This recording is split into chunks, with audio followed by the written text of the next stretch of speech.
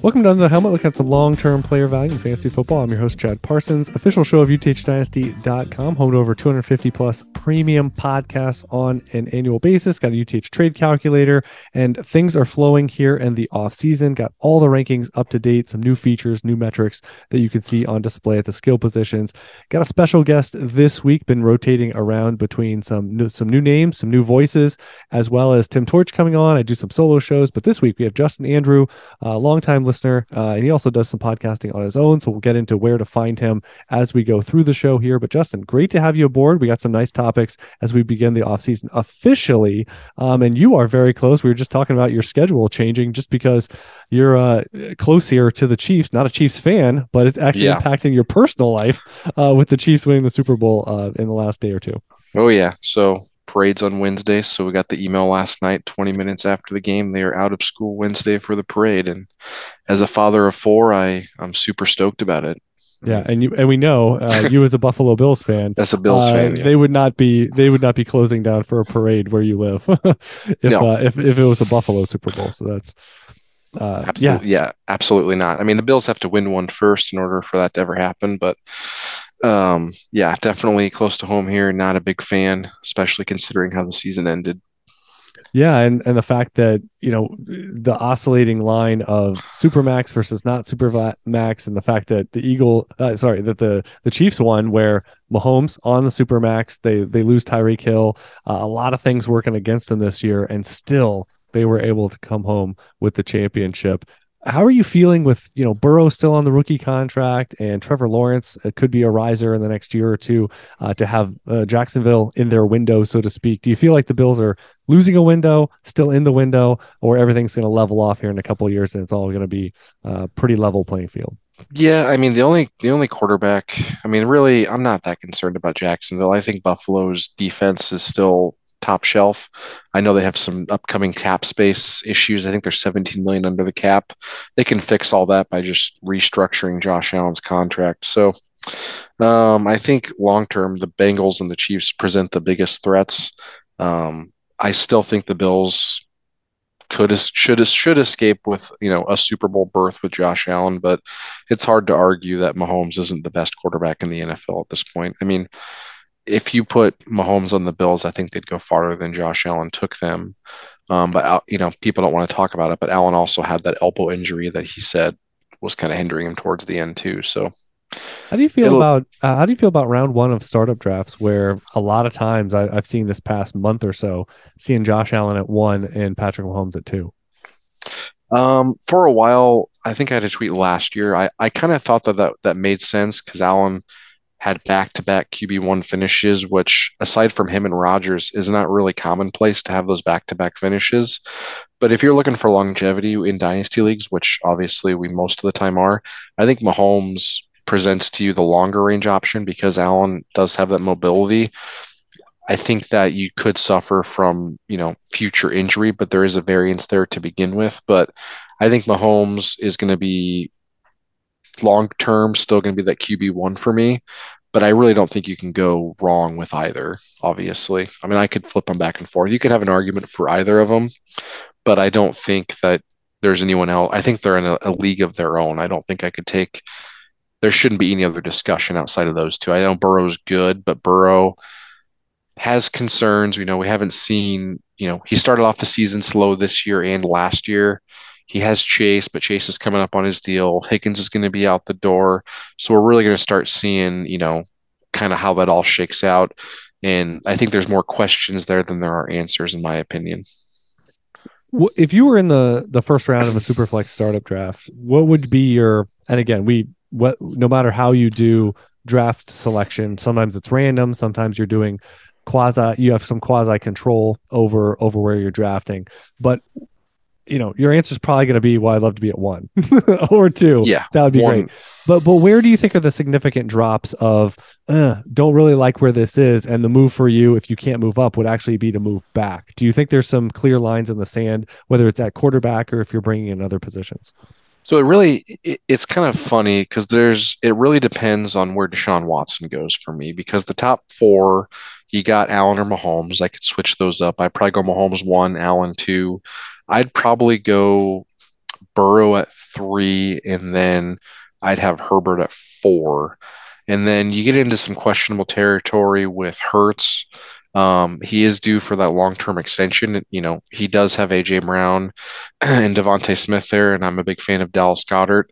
But outside of that, I mean, right there is where it kind of gets murky. I'd probably even have Lamar up there. It really depends on how it all shakes out after those top 4.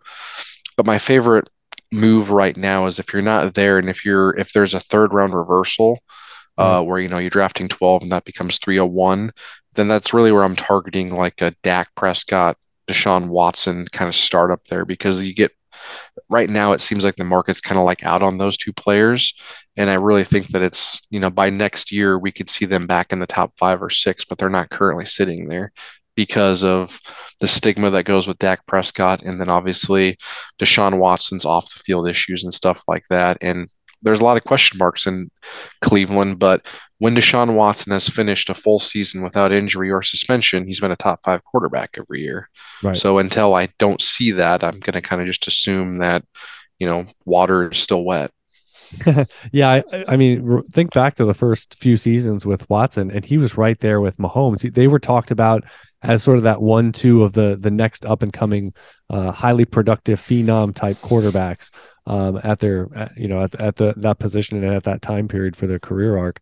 Yeah, and we just did a football guys staff mock draft, and Watson and Prescott were both right in there in that mid-second round range, and it feels like stealing if you can get them as your QB2, almost like a backstop plan where you might want to get 2 options that are better, but even if you don't, that's a really nice fail safe of saying, well, I have good predictability that if I'm sitting there at 204, 206, that one of them is going to be right around that range at a minimum. Yeah, absolutely. And then I see the biggest misconception I see in these drafts, and you can correct me if I'm wrong how you feel, but I mean, to me, when I see people go, Jefferson's a talent. I just feel like the receiver position is so dependent on the quarterback, and there's questions in Minnesota. And then you have Jonathan Taylor right now. The funniest thing I see is when people take these first round rookies. Like I think a couple years ago, you had Trevor Lawrence. I saw him go as high as 106, and the ceiling is there. But I had a tweet out the other day. I feel like so much has shifted in this landscape within the last 3 years where people are so eager to be on the young guys. Like, well, this guy is going to be good. It's like, is he? Right. Like I think Right. last Like Bryce season, Young's going to go in the second round, or something like yeah. that.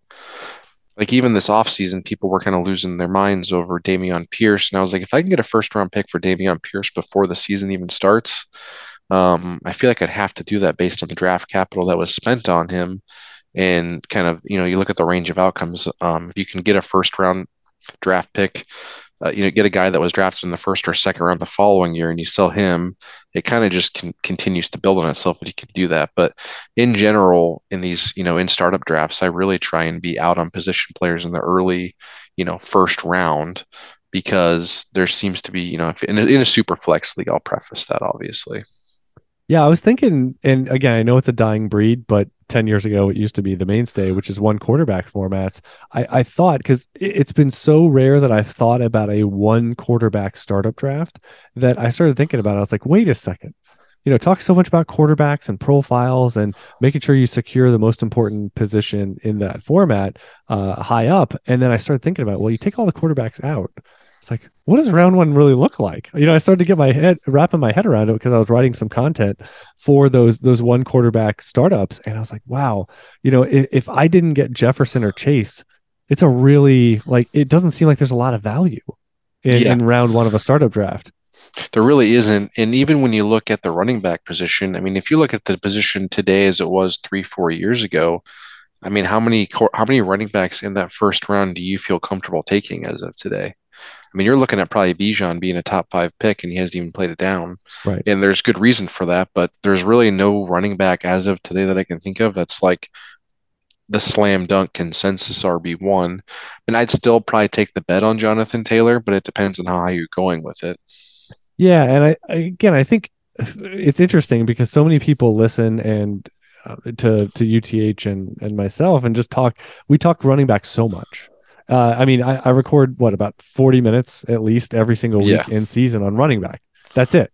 And So I think people might think that I would be all over like, oh, you take a running back early in a startup Early. draft, but I'm the exact opposite. Exactly. That it's really about the waiver wire. It's about these low end trades. It's about profile hunting, and all these things. And I just in a startup draft though, it's a completely different environment because there's some sunken cost. You draft highly. We were just having a conversation before we started recording on Taylor and just the just the optics of buying a guy that recently finished as running back 1 overall.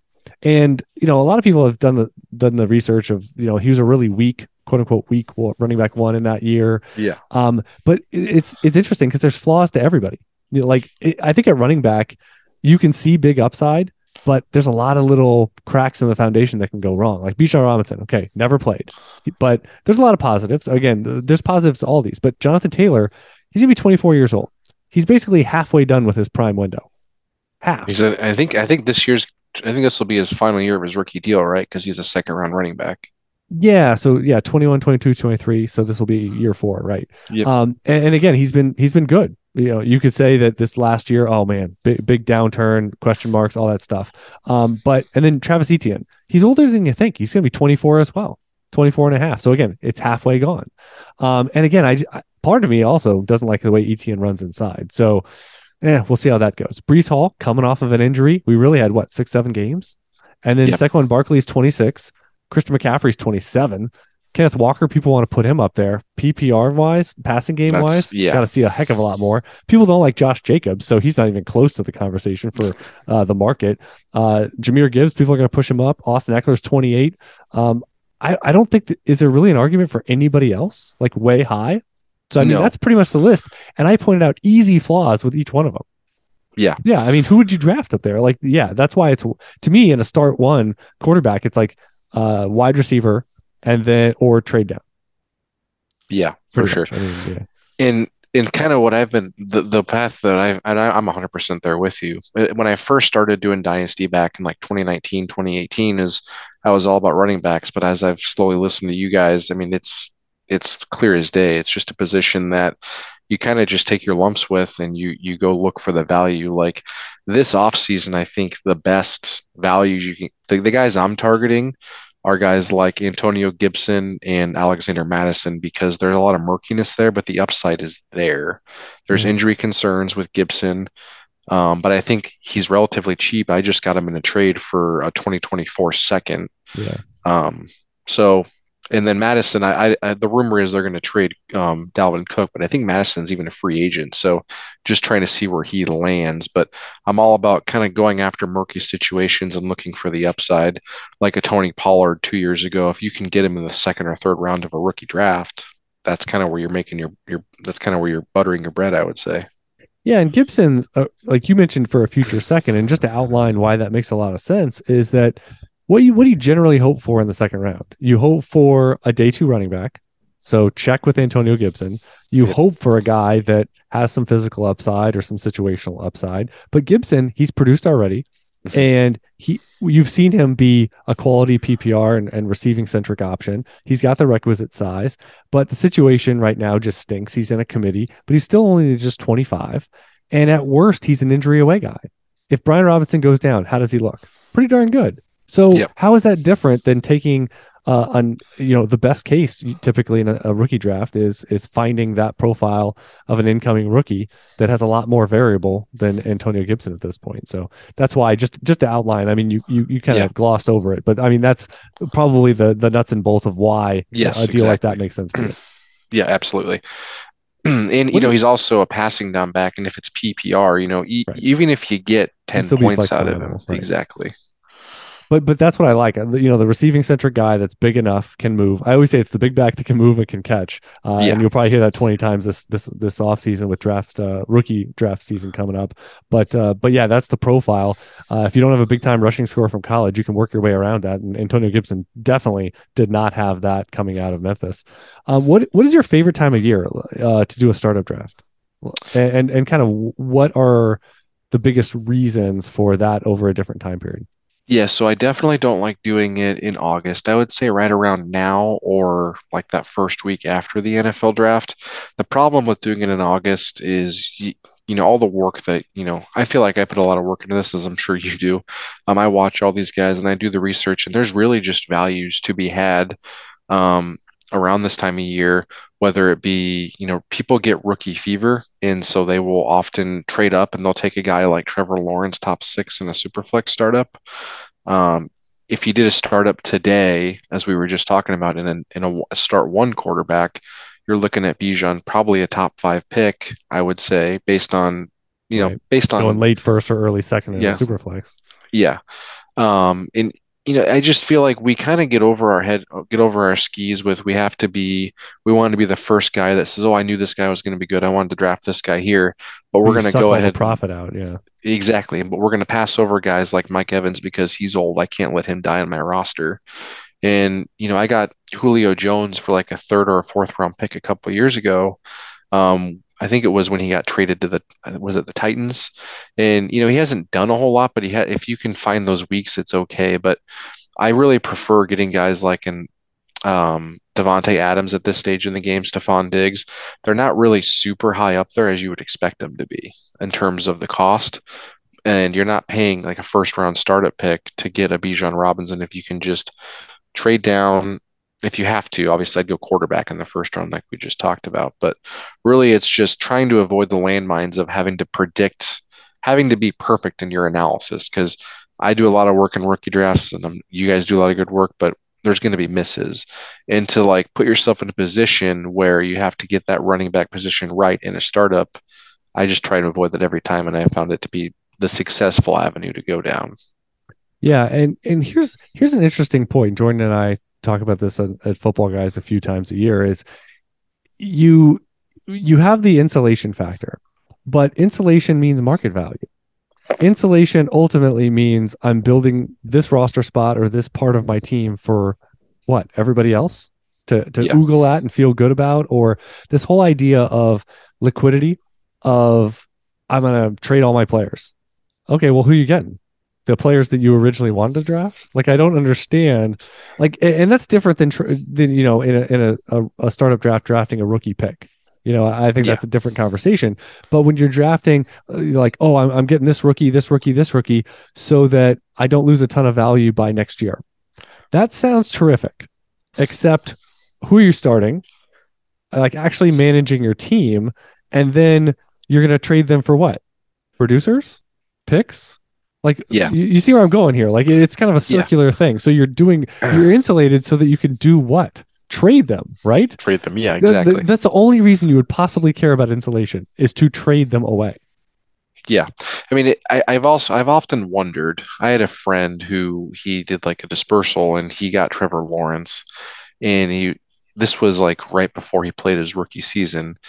And I was like, yeah, I think he got a decent deal on him, and I can't remember what he sold him for. But the premise of my argument is I'm wondering how many people, if you took Trevor Lawrence in a startup before his rookie season, I'm wondering how many people actually entered this past season where he had a decent season, Mm-hmm. um, that actually held on to him through Right. that rough patch. Because if you spent the high of a pick, you better darn well see you better feel really good about it to where if he does have that dreadful season with Urban Meyer, that you're going to still stick with him the year later. Right. And I think one of the other things that really opened my eyes in recent years was looking across a ton of different leagues and realizing that roster retention was so low that, I think it was something like in for even 2 years, 24 months later, you barely have 50%. Maybe it's 55% of your roster still intact. That could be cuts, that could be trades, any way of attrition off of your roster. But the point is, in a 25-man league, you might have 12, 13, 14 players that are Mhm. still on your team. So that means you're moving, you're shaking, you're trading, you're dropping, you're doing consolidating, you're doing a bunch of stuff. And so, yeah, the idea of, oh, well, I got this player and look at this career arc, I'm really buying. So I've started really looking a lot more when I'm projecting out rookies and probabilities and all this stuff. And if I'm actually going to make a pick in a rookie draft, that depending, unless it's a super deep league with premiums, it's like I'm a squat on this round 4 tight end, for 2 or 3 years because it's diabolically deep and start 2 and all this stuff. But otherwise, I mean, this whole idea of you're kind of looking at the rookie contract, that sounds great. There's no way you're drafting a guy at 305 in most formats and you're holding him that you would actually benefit from a year 3 breakout. There's no chance. Like you might drop him by October. It's mind blowing that people think in such a macro term. And then guess what? We get to end season and we break down every single snap, and you might have offered him out in a trade 5 times before week 1 of their rookie season.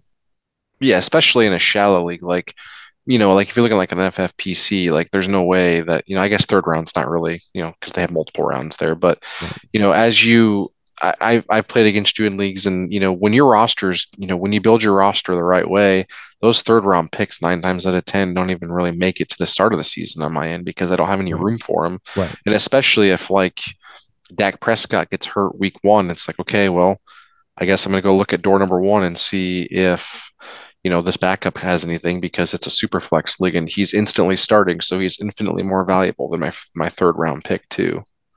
So we are this part of the offseason, the next couple months, especially, we're leading up to rookie drafts, combine, yes, free agency, but it's going to be a lot about incoming rookies.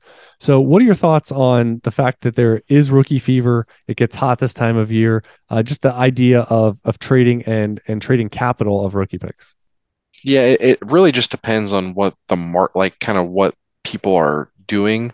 I know, as I've been seeing around like Twitter and stuff, they were really high on 23. Now we're kind of low on 23. But I think as once the draft happens, we're going to start seeing people be like, oh, this guy landed in the perfect situation. I need to have him. I need to have him.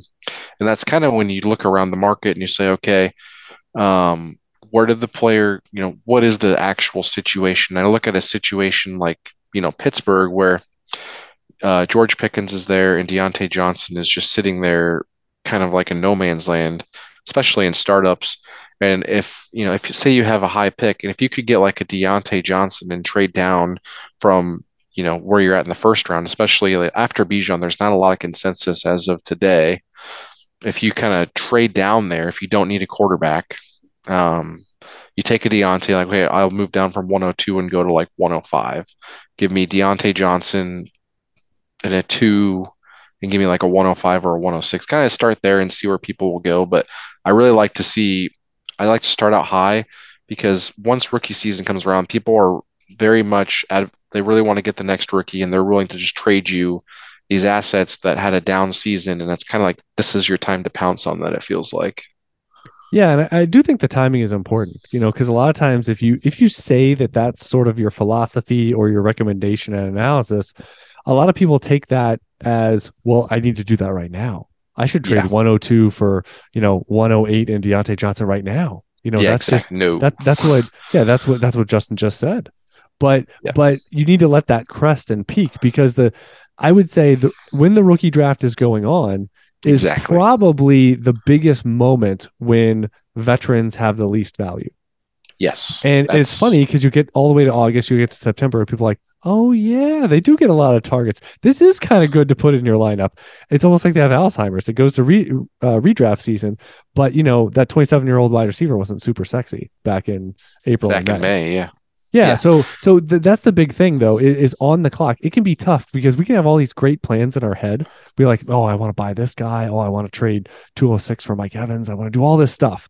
But you kind of, unless you get, and what I always tell people, you need to get a really good deal right now. Because you're giving up on the 2 months of elevation, the possibilities, the speculation of who's going to test well, who's going to go where, more guys, going higher in the draft than you expect, like so many variables. So you really have to make sure that if you sell or if you trade down, you're getting really good bang for your buck. It has to be kind of a premium on top because of the time value that the next couple months provide. Yeah, and I'm 100% there with you. I actually had not an argument, but there was a discussion with the co-manager, and he was like, "Well, we have these deals. What do you think?" And I'm like, "I think we just wait till the draft and They Yeah. just keep messaging us. I'm like, no, man, just sit on it and see what happens because you never know what's going to happen in the next 2 months. Like, there could be a surprise retirement, so then all of a sudden that elevates someone. You just never know what's going to happen. So just let it play out. Wait till you're on the board because it's always more valuable when there's a deadline. Right now, there's no deadline. You got months. I mean, this time last year, we Well, all well, assumed and Malik also you Willis was the 101. right. Well, and also remember when you in drafts, I'm sure you have enough data points that this has happened to you plenty, but like there you get in situations where you can't trade up. People don't want to trade down. So imagine the idea of you being there and being willing to trade down. Yeah, You're providing an opportunity. People can look and they finally have a tangible player, helmet, jersey, landing spot, draft pedigree combination. I'm at 105, and if I traded up, I'd be drafting this player. But right now, it's like, what's 105? It's nothing. It's a blank piece of paper. So it yeah. doesn't even matter. I had to ask because it seems like you were in the pro Deontay Johnson camp, which probably means you're in the George Pickens skeptical camp. So on the crazy scale, how crazy is it that Pickens is going ahead of Deontay Johnson, and plenty of people think Pickens greater than Johnson? So I'm high on both, but I'm Okay, not I'm not going to say Pickens is like a top 20 asset or even a top 25 asset. I think so you hate there's him. value The there. market is going to say you hate him then. That is true. The market will tell me that. I have concerns. I as much as I like both, I do have concerns. My concern is that Deontay Johnson has no guaranteed money left on his deal, so he could be moved. And so buying Deontay Johnson could be advantageous, but it could also be a situation where he goes somewhere that's not as valuable, which would elevate Pickens. But the fact that Pickens is so much more costly than a Deontay Johnson, I just don't understand that because Deontay Johnson has the pedigree. We've seen him do it, and Pickens has these amazing catches, but highlight reels don't score me fantasy points. And Deontay Johnson's done it consistently. We're heading into the off season. We're going to have a full off season with Kenny Pickett and Deontay Johnson and George Pickens. So I think that offense can only get better. And I'm going to take the guy that I've seen do it multiple times versus the guy that's shown me glimpses of his potential. Yeah, and one of the big divides is, a lot of people the assumption of getting better, the assumption of elevating their play, and a lot of people see, especially a wide receiver that finishes, wide receiver 40, 50, 60, where so they were relevant. They might have found lineups a little bit, but if you weren't in the top 20, 25, 30, there it really does drop down in terms of expected outcomes going forward. Pickens was below that. And I mean, we broke it down. I think we did a whole show on Football Guys just on Yeah. George Pickens, Yeah, last week. which Yep. is a good, yeah, last week. So it's a good listen for everybody. But the whole, like, have you done it? Have you not done it? And the other part is Deontay Johnson is a classic case. Like we see this all the time. So he has a top 12 season under his belt. He has a top 20 season under his belt. Both of those coming in the past couple of years. Now, what he did have was a down year this year. Well, he didn't score any touchdowns. And he's at 27, where it's like, you're kind of old news. You've been around a while, and you're coming off an unspectacular for your own career arc season. That's the perfect combination that really provides value. And so I think Deontay Johnson is going to be one of those perfect targets, whether it's fading in a startup draft. I mean, he might go super flex maybe around 10 or something. I I mean, saw him. Yeah, I saw later than him that, go. It was, I can't remember where it at was. least round 8, maybe round 10, 10, 11, 12. I mean, it's kind of nutty that you can get him as your wide receiver 4, probably really comfortable in a team build. So, Yeah, absolutely. Especially if you do it the right way. and he's Like, not yeah, overly wide receiver old. four. No, he's only 27, and Right. he's done it with, let's not act like Roethlisberger was this fantastic quarterback when No, Deontay Johnson was putting no. up these seasons. So I, Right. And he's done it with capital around him. Chase Claypool, meaningful capital. George Pickens, meaningful capital. And yeah, so 27 years old. And with my kind of future cast probabilities, looking at career arcs and comps and all that, 67% chance for another top 24 season, 44% chance for another top 12 season. You can see all those numbers at wide receiver over there on the UTH Dynasty rankings. I want to go over, you had a tweet in the last maybe week or so talking about Clyde Edwards-Helaire. So not a fan in general. um, What is I, your action plan for Clyde Edwards-Helaire, and how would you assess him at this point in his career? well, Unfortunately, I did draft him in one spot. It was a Devy league, so Jonathan Taylor was not available. Yeah. So I took him at I think it was the 102 because Burrow was there. But Uh-huh. I did sell him after his rookie season there. But he's I guess I just don't see the upside in Clyde Edwards-Helaire. The draft capital is there. He was a first round draft pick. He was inactive yesterday. It could have been because of his coming back from injury, but you see Jerick McKinnon, and he's carved out a role in the Chiefs game for in the passing game. And then you see Pacheco, I think, had over 70 rushing yards against the Eagles last night as well. It's I don't think we're going to see Allaire back with the Chiefs. I think we could see the Chiefs spend meaningful second or third round capital at the position this year.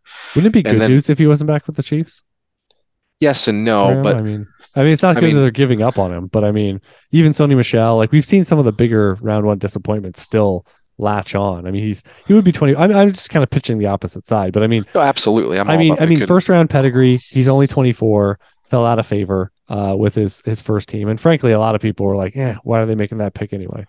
Um, Absolutely. I mean, he could very well go to the Bengals.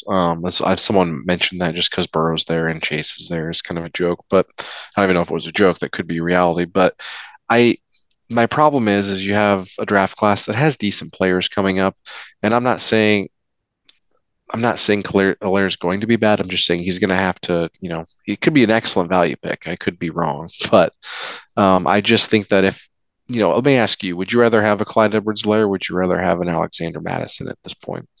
I have Edwards Helaire higher, and a lot of that is just on pedigree. And Pedigree. and one thing on Madison is the more I looked at it, when I did the deep scrub going into the off Mhm. season, was a lot of times this, you reach the critical mass. And I know we heard the reports Madison had interest, in the trade market and all this kind of stuff at the deadline.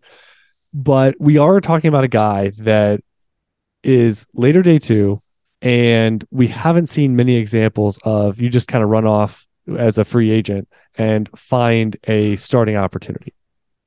It generally doesn't happen a lot when you have shown as little as Madison did. He has had a bit of a rough streak. Dalvin Cook didn't miss a lot of time over the course. He didn't pull a James Conner where it's all Yeah. of a sudden like a year or two in, it's like, oh, it's your job. Boy, isn't that a nice, clean transition? So we Yeah. didn't see that at all. And you kind of brought up it was in passing, and I frankly wanted to say something back earlier in the show that they could move on from Dalvin Cook and Madison. They re-signed him, and that's the new starter there. That's kind of a corkscrew move that I wasn't even really calibrating on. I'm not overly bullish on where we stand currently with Dalvin Cook. But yeah, I mean, it's theoretically possible that they move on from Dalvin Cook and save a little money and keep Madison. And we'll see with Wongwu and Ty Chandler, and do they add something? But Yeah. I just, for Madison, I like him, but it's interesting because I kind of like him with where he was, which was a high end injury away guy, just Yes. a hand grenade of upside that could hit any particular week. Maybe the new Latavius Murray, when we get down, Yeah. years from now and look back. But I One of just my wonder in the scope of the NFL if like I see him almost like a try hard guy. Like I'm trying yeah. not to be biased. I don't think he's overtly talented, if that makes sense. Yeah, for sure. You're really the one of the editors I work with was spot on. I mean, you're really hoping for a Michael Turner type outcome where Right. you haven't really done much. You go to Atlanta and you kind of become this It's stud rare running though. back. Yes. Oh, exactly. It's like I mean, I'm with Toby you. Gerhart is that example gone wrong, right? He goes over Oh, to absolutely. Jacksonville after Yes. sitting behind Peterson, and he does absolutely nothing. Complete flame out. Yes, absolutely. And that does happen. And I'm with you. I haven't seen the market since the rumors of Cook being traded, but I did get him. I think I did see him going in like the 13th or 14th round the other day, which Well, if you're not a, drafting right now, especially, right? I mean, you've got the yeah, upside of free agency. At worst, you would think Madison finds a running back 2 injury away job, which is kind yeah. of where he was. And in And around 12, 13, 14, I mean, but we just talked about Deontay Johnson. We just talked about, some of these wide receivers could still be in play there. absolutely. Um, and there's a bunch of running backs, right? I mean, anyway, so that's kind of where I stand. I'm neutral-ish on Madison. I'm rooting for him. A big fan there, but I just know that the odds aren't overly high historically of this thing working out. Yeah, absolutely. You're really, I mean, at that stage, depending on where he's going now, I mean, yeah, I mean, you're running really back hoping. 45, 50, something like that. So again, it's pretty easy to fit him in. That's Yeah, the thing. But it's mainly are you really going to step out for him? yeah, That's one of the 100%. bigger arguments. Yeah. All right. Let's talk about some trades here to close out. So here's an interesting one. We got Deontay Johnson as part of it, and it's for Tony Pollard. So this is trading running back for wide receiver. Again, we're always considering a bunch of different team dynamics. So if you're heavy at running back, light at running back, what you're trying to do. How do you kind of get your head around this one in the market with Pollard? Wide range of outcomes. Could be back in Dallas, could be gone. Deontay Johnson, you already mentioned. That has some fluidity as well. Yeah, I feel like we've seen the ceiling for Pollard, and that was this past season. So I think we're buying at the high. And, if I'm the Pollard owner, I would absolutely be happy to get Deontay Johnson for Tony Pollard.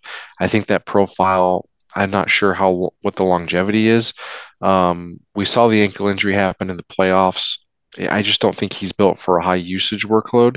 So then you're really going to hope that he can continue his high efficiency. Whereas we've seen Deontay Johnson absolutely do this for the long term, and we're just missing the scoring aspect this season. So Yeah. I lean pretty heavily on the Deontay Johnson side on that one. Yeah. One of my underrated aspects of this deal is I don't think a lot of people are tracking Tony Pollard's going to be 26 this year. Yeah. And he's been miring as a relative term. I mean, he finally became more predictably viable on weeks that Ezekiel Elliott is healthy this year.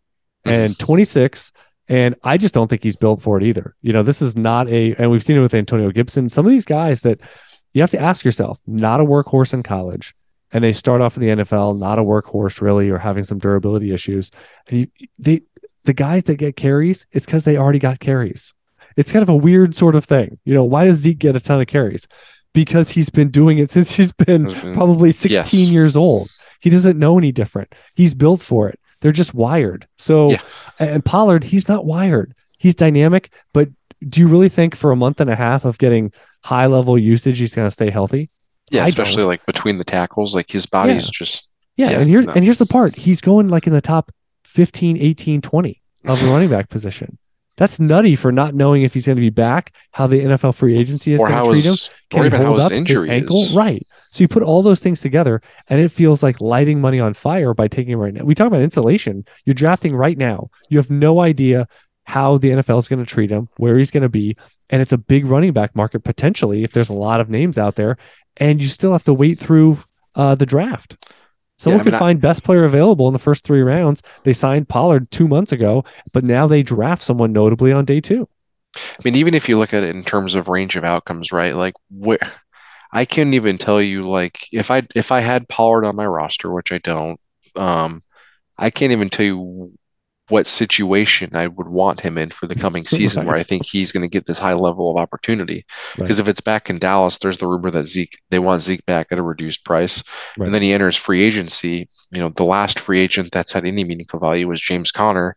But I was able to get James Conner, in a league when he signed that deal in Arizona because everyone just thought that I can't remember who the other running back he was battling with, but everyone thought he was the starter. So wherever he goes, it's going to kind of be an upward battle just to get the same level of snaps that he had this season. Right. There's a lot of pedigree out there. There's a lot of proven running backs, and to assume that Pollard's going to crash parties and go dance on graves, that he's going to do that. And the final thing I would say from a team composition standpoint, see, this is why you stockpile running backs. And then when you have the opportunity in the trade market, you trade for a stable wide receiver production profile. And then you build out. And if you make a trade like this every year, all of a sudden you can go from, I feel okay about a couple wide receivers. Things haven't gone totally right for me. But, like this year you had Deontay Johnson. Next year, you add another one. And all of a sudden, over time, you get really, really insulated. And you're still backfilling with rookie running backs and free, waiver wire guys. But you keep adding in your top 3, 4, 5, and it's okay to have a couple 30-year-olds in your wide receiver. It's okay if your next oldest guy, is Deontay Johnson at 27. All that's fine. And frankly, unless Pollard goes completely in fuego with some, landing spot, I doubt if you're building out and you have a bunch of running backs, if you're going to feel it all that much this year of losing Pollard. Yeah, absolutely. I mean, I really feel like if you had Pollard this year, it was kind of like found money. I mean, I know he was going a little bit high last year because we saw the upside a year ago, but you were really rewarded for the risk you took taking him even at an elevated cost last year because it very easily could have backfired, especially with like Dak's injury. I mean, I remember when I think it was when Dak got hurt that first time that allowed them to get Elliott. I mean, the whole team was a disaster. So the fact that they were able to even withstand that injury in the early part of the season was kind of an amazing thing in that aspect because I can't remember what happened that season, but I remember Dak got hurt and they got a top 5 pick to get Zeke, I want to say, and that team was just a disaster. So when Dak got hurt week 1 this year, I was kind of like, well, what's going to happen? Is that going to be another top 10 pick? Right. We got a George Pickens deal. This is in Superflex, and it's for Alexander Madison and a 23 first. I think the big talking point here is what does that first have to be for you to like that side? Doesn't matter how high the first is, and just talk through Madison, Pickens, and then obviously the plus element to the Madison side. Yeah, that one's tough. I like Pickens. I'm not sure. See, I'm assuming 12 team. Yeah. I would say for me, it seems like after the top 6, it's kind of a no man's land. So I think 106 would kind of be the threshold I'd need it to get to. And then, Madison's kind of a throw in at that point. I mean, Pickens, you're really finding found money with that because Pickens last year, I want to say you could get him around 112 He's a late to first, yeah, 201. somewhere. So 106 feels like what I would need. I feel like if you're going to really feel comfortable with that trade, and this is assuming super flex, right? Yeah. Yep. Yep. So 106, you got your 2 quarterbacks, you got Bijan, you got Gibbs, and then 105 is probably where I'm at right now Okay. as of today. Okay. I'd be a little like I'm actually more comfortable even going later just because right now it's not looking like a lot of running back pedigree. So beyond 2 guys, we may not have another at least until we get all the way to April. We may not feel comfortable with another running back in the first round of Superflex, but I do think we're going to get 4 quarterbacks. Receivers. Oh, You four. You know, think we're gonna get and four? we're going to get 4 or 5 wide receivers with round 1 pedigree, and so I'll take a round 1 pedigree wide receiver over Pickens. I think that's a Mm, prudent historical play. You get Madison added in there. And again, if one of those quarterbacks is the best player on the board for you, it doesn't mean you have to take him, but that's still going to have some decent appeal.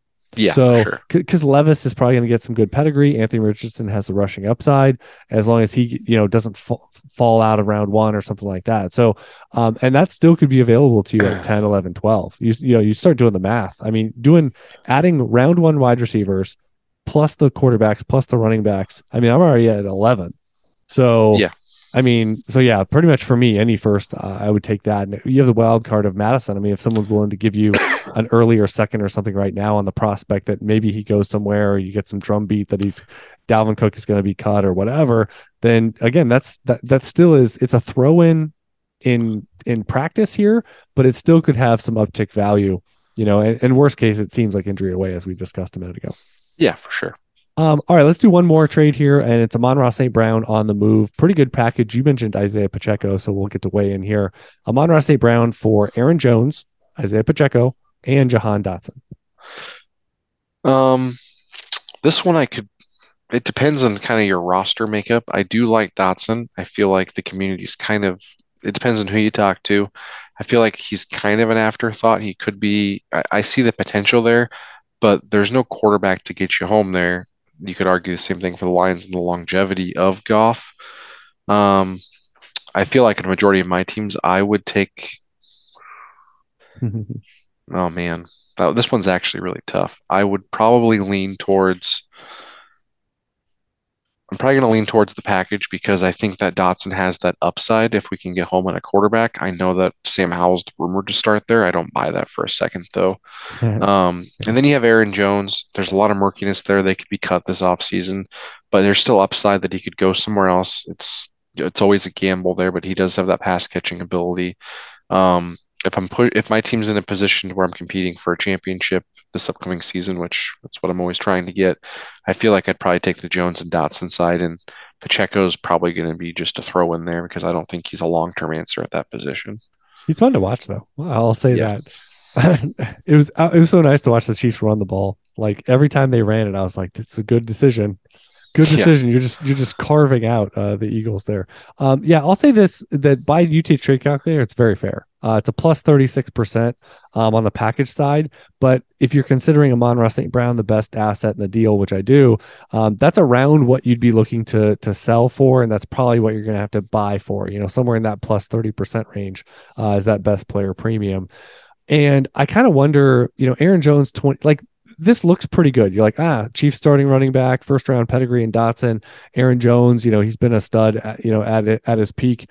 But you'll also look at it this way: 28-year-old Aaron Jones, seventh round pedigree in Pacheco, where you figure Chiefs are going to be doing something at running back. McKinnon free agent, nothing else that they have has really worked out or been their taste. And then Jahan Dotson, is he going to be the wide receiver one for his team? I can make that pitch, but I don't think it's obvious with Terry McLaurin. Washington loves Terry McLaurin. And to really get home, they've got to have an elite quarterback if Dotson and McLaurin are both going to be productive and good. And so Right. to me, that's a tough sell. And Amon-Ra St. Brown has been good enough. I've been resistant to him. He's already got two really good seasons, one basically elite season, and he's 23 years old. So I don't know. I think that carries, so I'm gonna go with Amon-Ra St. Brown. I will say this is a fair and pretty aggressive buy price for what you gave up, but I think it could come crumbling down. Like you could easily get to, ending this coming season, and it's like, well, you got Dotson, you kind of mired in the, let's say wide receiver 30 to 60 range. And then Aaron Jones doesn't quite look the same. Who knows what his situation is? Pacheco got lapped by somebody that they drafted or brought in. Yeah. And you're like, what do I got? What did I really get? So that would be my one concern on that side. And it is two more roster spots, so you can obviously, That is, yeah, if it's 25 to 30 roster spots, you're going to have viable options through another trade. Maybe it's an extra rookie pick you're able to make or a couple of free agent pickups. For sure. Yeah, I see the thing on Dotson. Aaron Jones is getting up there at age two, so I definitely see that Amon-Ra's up there in assets. And then I know a lot of people are just assuming that he's going to fall by the wayside with the incoming rookie from last year, but Jameson Williams is more of a speed guy, more of like, frankly, those speed guys, they end up being more, vertical number twos, right? Yeah, exactly. I mean, more so than target hogging dominant number ones. Yeah, and we just saw how the production from that offense. So there's definitely room to have two solid contributors on that offense, as opposed to, like you said, Washington and Dotson. So I understand that point too. Yep. All right, Justin. Tell folks where they can find you. They've been hearing you on this show, and where can they find you elsewhere for your written content on Twitter, other podcasts you do as well in the space here. Yeah, so I can be found on Twitter at DynastyMad, and then my written content's over. I write for Prediction Strike, which is just kind of a fantasy marketplace for fantasy players. So that's where you can find my written content, and then I'm obviously giving my hot takes over here. Not hot takes, but my takes on the Dynasty Mad Twitter account too. Yeah, you are Dynasty Mad. I will say that you are high variance. You're all over the place. Yeah. B, I would say you're not opposed to flamethrowing a little bit. Whether it's at a player, at a take you heard. So you definitely will mix it up. I will say it's not always safe for work. So people should probably know that. Not that, you're going to be listening to Justin read his tweets. So that'll be easier there. I did want to ask one random question to close, which is, do you have an unpopular food take? Do you have something that you like that no one else would, some combination? I know you've worked in the food service industry as well. We talked about that. Or do you have something that, hey, everyone likes this, but you know what? Everyone's stupid and I don't get it. Yeah, so my dad's a chef, so I'm very picky with what I eat. I generally go with Mexican cuisine, but really, something I like, it's a popular one, but I really do love, instead of Canadian bacon, I like actual bacon and pineapple pizza. It's fantastic if it's done right. Actual bacon and pineapple. Is that a special order? Yeah. We know pineapple on a pizza is very hot takey. You can elicit fights. That's what I've been told. I've actually been told. It's delicious, though. You know what I love? I love the it's kind of like the spicy chicken or like barbecue chicken pizzas. Yeah. But then you add, like, I love the jalapenos on there, and then you also add pineapple. And I think the blend of sweet and spicy and then tangy of the chicken, like, I think people should leave people alone about what to put on a pizza. Yeah, so here in Kansas City, there's a thing called burnt ends, which I love, and my go-to, I got my it's from barbecue, right? Burnt ends of meat. Okay. So I do burnt end and burnt end and jalapeno bacon, and it is fantastic. Yes. Love it. Love it. All right. That's going to do it. Thanks so much for coming on, Justin. I am Chad Parsons. Reminder about patreon.com/UTH. If you want to support the show, didn't hear ads, straight through Dynasty discussion goodness with Justin here this week. Sign up over there at Patreon, get some exclusive content. We got a VIP chat, and you're going to get previews of UTH content, talk about historical studies, and all inner workings of UTH before it becomes content, or just additional premium Dynasty shows that you're not going to find anywhere else. Until next time, never settle, refuse to be average, and keep building those dynasties.